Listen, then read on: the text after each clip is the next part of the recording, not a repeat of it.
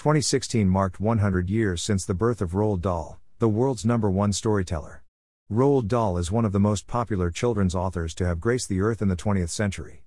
Originally from Norway, Dahl did not start off as an author, enlisting in the Royal Air Force at the beginning of the Second World War, aged only 23.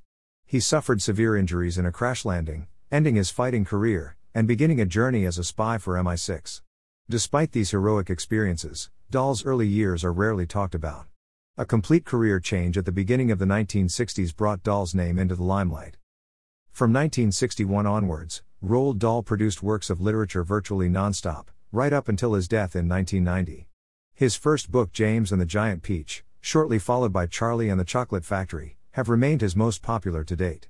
As well as writing 48 books, Dahl put his talent to use in the film industry, penning the screenplays for You Only Live Twice and Chitty Chitty Bang Bang. Since then, many of his children's books have also been converted for the big screen, and, more recently, the stage. But Dahl's rise to fame was not only beneficial for himself, it resulted in the success of another famous name. Greater than never do anything by halves if you want to get away with it. Be outrageous. Go the whole hog. Roald Dahl, Matilda. Recently exhibited at the British Library in honor of Dahl's 100th birthday, Quentin Blake has become synonymous with the literary great. With a recognizable style, Blake provided illustrations for all Dahl's children's novels. Of the 300 illustrated books he has worked on, 89 of them belong to the esteemed author. So, it is no surprise that a Quentin Blake's artwork instantly evokes fond memories of books from our childhoods. Born in 1932, Quentin Blake cannot remember a time when he was not drawing. His illustration career began at age 16 when his drawings were published in an issue of Punch, a British weekly magazine of humor and satire. From here, Blake began to submit illustrations for many magazines, eventually receiving commissions to provide the imagery for a considerable number of authors. Roald Dahl, as mentioned, was evidently the most famous of the authors Blake collaborated with, and was probably the highlight of his artistic career. Other well-known names Blake has been associated with are Joan Aiken, Michael Rosen, and John Yeoman.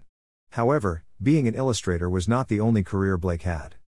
For over 20 years, Blake was a teacher, 8 of which were spent as the head of illustration at the Royal College of Art. Balancing teaching and illustration must have been a challenge, but Blake undoubtedly rose to it, resulting in his success and fame. Since the death of the beloved Dahl, Blake's biggest source of work, he changed direction yet again, becoming an exhibition curator for museums such as the National Gallery, Musée du Petit Palais, and, of course, the British Library. Blake's current exhibition at the British Library is titled The Roald Dahl Centenary Portraits, comprising 10 never-seen-before portraits of famous characters from Dahl's most famous stories. Each artwork remains true to form, remaining in the distinctive style that is inextricably linked with the all-time favorite author. Greater than the Roald Dahl Centenary Project asks you to imagine that a number of Dahl's characters have been invited to come and sit for their portrait. I hope you will be happy to see this group of well-known characters treated as though they are real people, which, of course, to many of us they are. Quentin Blake. Quentin Blake has won numerous awards throughout his lifetime, including the Whitbread Award and the Kate Greenaway Medal. However, Blake's most prestigious award is his knighthood for services to illustration in the New Year's Honours for 2013, so, that is Sir Blake to you. Although we hope he will be around for many more years to come, Quentin Blake has definitely left us a legacy, not just with his illustrations, but his compassionate personality, which has led to the development and support of many charities. Information about the charities he supports can be found in the following links: House of Illustration, the Campaign for Drawing, the Prince's Foundation for Children in the Arts, the Nightingale Project, Roald Dahl's Marvelous Children's Charity, the Book Bus, Farms for City Children and Survival International. Greater than those who don't believe in magic will never find it. Roald Dahl, the Minpins.